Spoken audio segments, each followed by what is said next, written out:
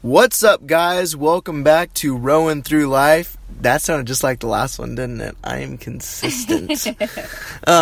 Hey, so we're back with another topic of conversation here. I don't exactly know what to name it, actually. I'm going to just be blunt. Some of you would probably call it grit. Some of you would call it drive. We'll come up with a really fun, enticing title later. Yeah, exactly.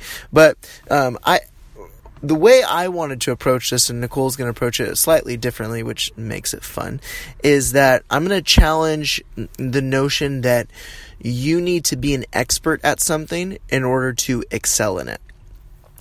So it's interesting, and this isn't a hard and fast rule, but I think it was Maxwell who coined the hour. He said it takes an average of 10,000 hours to be an expert in anything. And I think that's a great generalization. I'm not saying that he's wrong, because there's probably a lot of things in life that it would take 10,000 hours to be an expert in.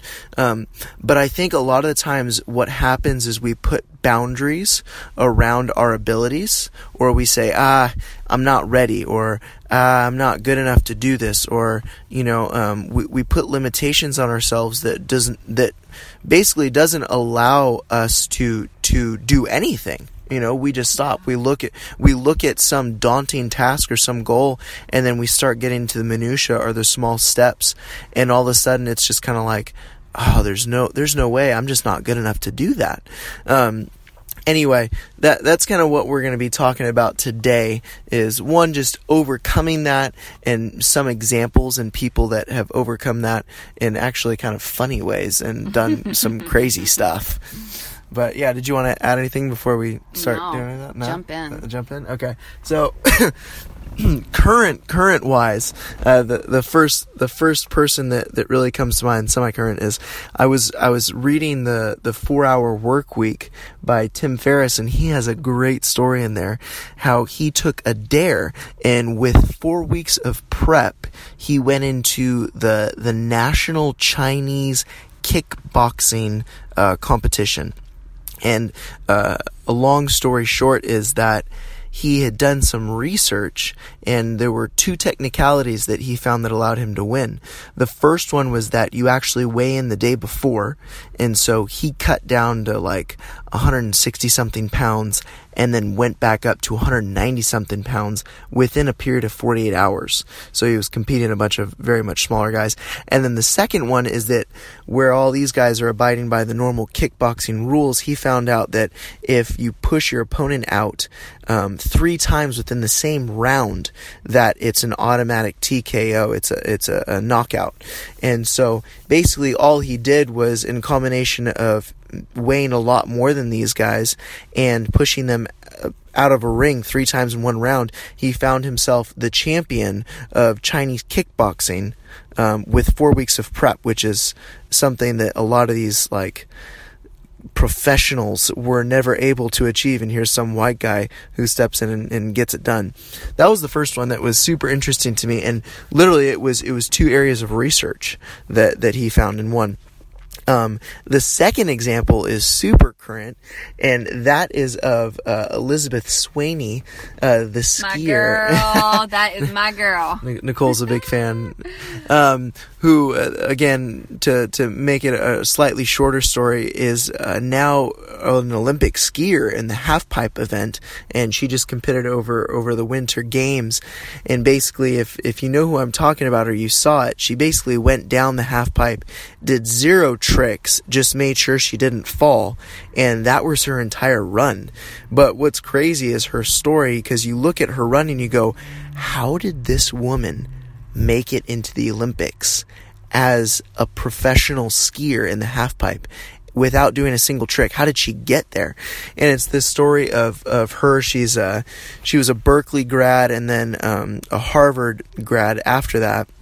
and basically through research found a way to finagle her way. She tried to compete for Venezuela first because that is of her mother's lineage, and then ended up going to Hungary to compete, which was her grandparents' lineage. And through going to enough, they call them World Cups, by attending enough of those and competing in ones that had less than 30 people, it allowed her to qualify for the Winter Games this year. And so there was a huge debacle about it. But basically the idea is that neither one of those people were expert. Neither one of those had put anywhere, well, she may have been close to 10,000 hours. She spent about, I think, 4 years of prep, maybe skiing, but nothing compared to the ability of other people that prep for stuff like that. And both of them found their ways into, extreme situations that are prominent that no one would ever even dream of being able to accomplish. So anyway, just two examples that kind of are proven to that point. But Nicole's going to kind of talk into this topic, which she is extremely passionate about. Well, first of all, just on the topic of the gal, honestly, I heard so many comments afterwards, or after her run or whatnot, that we can't believe she was in the Olympics. We can't believe that. It's a mockery. This is wrong. And honestly, my first thought was, this is awesome. Like, go girlfriend. And the reason being is she works so hard at different things because she had a goal in mind, and that was to get to the Olympics. She didn't cheat anybody. At least I don't think so. No. She didn't cheat anyone. And she came in last place. So it's like she really didn't affect anyone else's scores, right? Like, it would have... I don't know, maybe I would have loved her more, though, if she would have placed higher. But anyway, I'm thinking she didn't affect anyone else's scores. If anything, she made everyone else look better.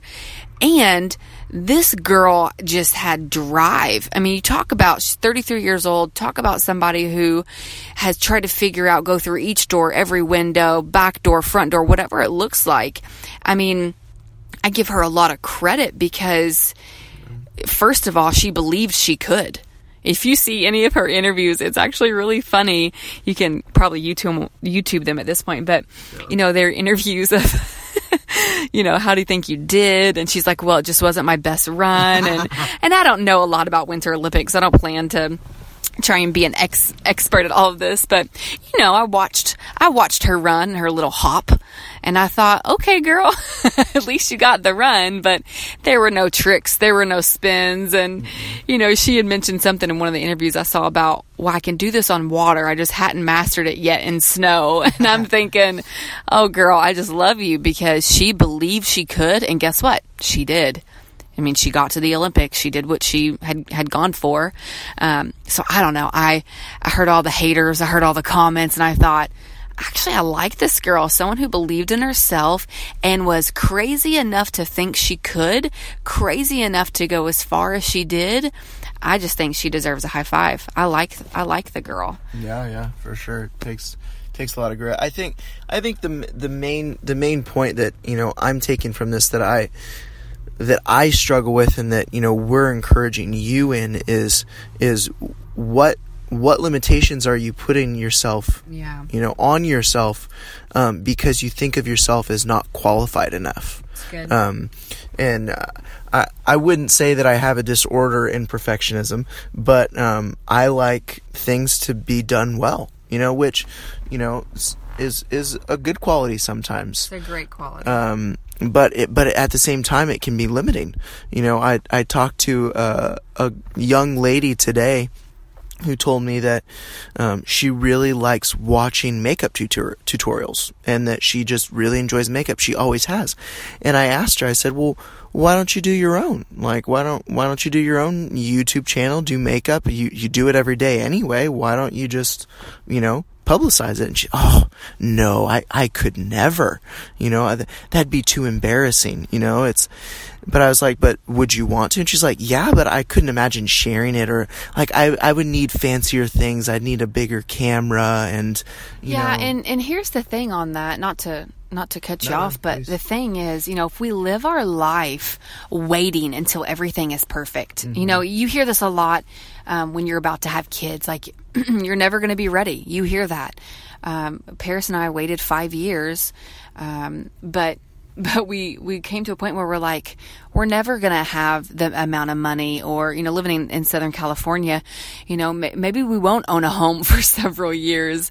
But is that going to stop us from going after family and cultivating what we want to see in our future, and what's holding us back? And honestly, I think we do this too often, where we try to have the perfect scenario, the perfect situation, the right materials or words or expertise in something. And the truth is, like, you're always growing, you're always learning, you're always being stretched, hopefully. And if you're afraid of failure, that in itself is failure. We have to fail in order to see our strength of getting from failure to, I'm going to stand back up and I'm going to run again. One of the quotes that I just really love, that I just remember reading a long time ago and thinking yes and amen to that, was, why aren't we running like we're on fire towards our wildest dreams? And you think about that, like, why am I not running like I am on fire towards my wildest, scariest dreams that are inside of me? Because the truth is, like, we were created out of a dream. God had a dream and He spoke it into existence. And I believe that as human beings, we are meant to live in this dreaming place with God, that we are supposed to go after the desires, even things that don't seem like a big deal. Like maybe this girl with the makeup tutorial, maybe she's not saying, I want to start a nonprofit and give back to the hungry children, but maybe she's like, I just think it's fun to watch makeup tutorials. Maybe inside of her, something would come alive if she got to do that. And then maybe something else would be burst out of that. But so often I feel like we're like, well, that's not really a big deal. It's kind of lame. My friends aren't really into it. But what if it's not about you? What if it's not even about your friends? What if it's about something greater and bigger than even at eyes view? I just think there's so much emphasis on what if I fail, or what if it doesn't work? But instead, we got to ask ourselves, but what if it does? What is the worst case scenario that could come out of this? I lose my job, or I go broke for a month, or I have to get a part-time job and figure out. And I think this is where grit comes in, which is, a big thing for me. It's like, you mess up, cool. Figure out how to fix that, or to get up and move on. Or you fall down, you try to start a business and it fails. Well, hopefully you don't stay in this puddle of failure. Hopefully you're like, well, that business didn't start. Let's try again, or let's try something else. I think of all the people who first failed, but now they're really well known. I'm sure if you're listening to this, Walt Disney.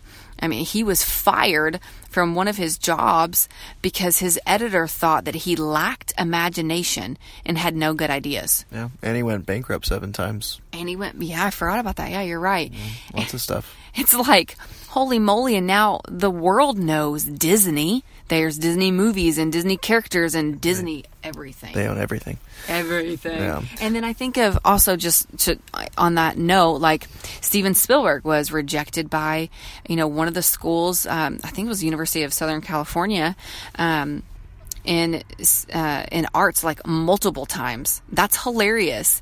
There's just so many people. You think of Ford Motors. I read this the other day. He actually started a business before Ford, and I think it was like Detroit Automobile Company, and it went out of business in 1901 because there were complaints about the quality and the price of his vehicles. The next business he starts was Henry Ford Motors, and it brought in like $1.49 billion of the revenue in 2015 for cars. And you know what I asked myself? I'm like, oh, what lesson did he learn? Oh, he learned that from mistakes, you just try again. You don't give up, or you don't say, it must not be what's inside of me. You keep going after whatever it is inside of you, whatever sounds fun, and whatever you just think about. And yeah, just whatever sounds fun. I think that's a good note to just what sounds fun. Yeah, for sure. I think just to recap too on all this is we are inundated if you listen to any kind of, motivational speakers, Gary Vee, Les Brown, all these guys, a lot of these guys point to the fact that, especially as entrepreneurs, failure is a part of the thing. Yeah. But I think sometimes when we list all these examples, Elizabeth Swaney, Tim Ferriss, Spielberg, all that stuff, there tends to be a disconnect in saying that, yeah, that's them, but that's not me. But that's the whole point is it is you. You know what I mean? Is if you have that desire, like Nicole's talking about, that grit, or that, that dream, or something that you want to go after, that really is you. You have that goal, you have that desire. It may look differently, but you being able to just go and start and formulate your plan, but make sure you start. Don't just formulate. You take action in what you're doing. That really is you. There is no disconnect between you and where these people came from. I think that's a big deal. A lot of us project, we're like, that was Walt Disney. And we see them now. Well, that's Gary Vee, and he preaches against that all the time based on where he came from. He just says, people ask him, hey, how do I do this? He says, just start. And I think that's a really big thing right there. Don't worry about the fancy gear, like Nicole said. Just start. You have the goal in mind. Start taking the small steps forward, as small as they may be, to just start, and then figure it out and game plan as you go. But if you don't start, then it really won't happen. It's as simple as that. Yeah, I think that was a big one for me. The Lord gave Paris and I the vision that this was going to be the year of content for us. And, with his small, I won't say large, but small bit of perfectionism and my urgency and wanting things to look and feel and be right, we really had to come to this place where we're like, Lord, what do you want to do in this? And what sounds fun? Like, what could be fun and what could be life-giving, and yet what might inspire and encourage other people. And so a lot of what we're doing in 2018 is based off of that launching pad of kind of what the Lord spoke to us. But, I also want to, highlight, you might be listening to this and you might be going, oh, that's amazing. Yeah, I would totally go after my dreams and desires. I just don't know what they are. And someone once said to me, they said, well, what makes you mad? What makes you happy? What gets you excited? What frustrates you? And they asked me those questions. They said, therein lies your passion.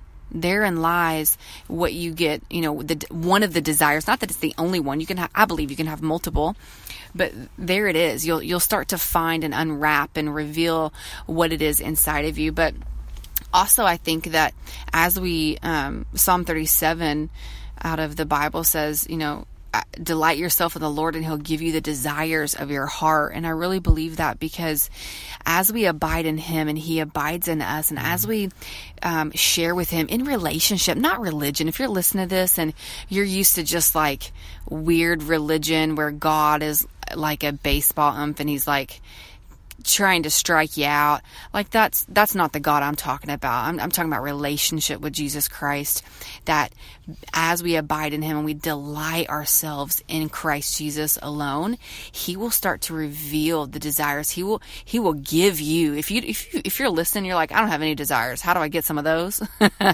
He'll give you the desires of your heart. And there's another scripture I want to share because I feel like it's really important, is Ephesians 3:20, which says, now to Him who is able to do immeasurably more than all we ask or imagine, according to His power that is at work within us. I mean, that's pretty incredible. There is a power and a work within you that is waiting to be activated. It's waiting to be launched. It's waiting to be seen and known. And He wants to do immeasurably more than what you could even imagine. So, I mean, honestly, like, think about something right now that you could imagine doing. Like, oh, that could sound fun. Now, God wants to do immeasurably more than that. Like, that's wild to me. So, if you're listening and you're like, what are they talking about, dreams and desires? Honestly, I encourage you with that. God wants to do more in your life. You are not meant to be born to work, to get by, and to die. That is not why you were put on this earth. You were born for such a time as this, to go after the dreams and desires in your hearts, even if you have yet to see them. And you are to go go after them with passion and zeal. And I don't care if you don't think you have passion or zeal, or you're a certain way, or you've been put in a box because of your personality. That's baloney in my mind. You go after things. You believe like that Olympian girl. What's her name? Elizabeth. You go after things believing like, I'm going to do this and I don't care who thinks what. I'm going to go after this and I'm going to have fun doing it. I love that about her.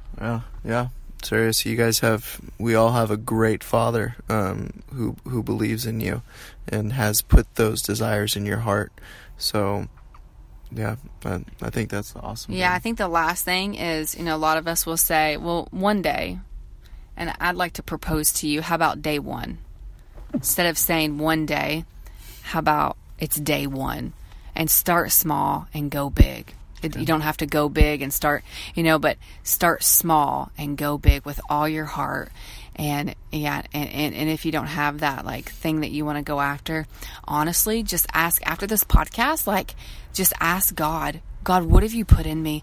Who have you created me to be? How am I supposed to make an impact on the earth in this very short life that is going to impact eternity? And He'll tell you, I believe that He'll tell you that. God speaks to His kids. The word says that His sheep hear His voice. So I believe He will speak to you, and it might be a whisper, and it might be audible, and it might just be a sense, and it might just be a feeling. It might be a picture or a reminder, but God will speak to you as you begin to ask Him, Lord, show me the desires of my heart. So we hope that you are encouraged, that you have a little bit more inspiration and belief in yourself, that you're amazing. You're created to do incredible things. Don't get caught up in what people say or do or what people are doing around you. You just go after those desires and dreams like you are on fire. You run. Boom. Amen. Hashtag one day one. Love you guys. Thanks for listening. Tune in next Wednesday.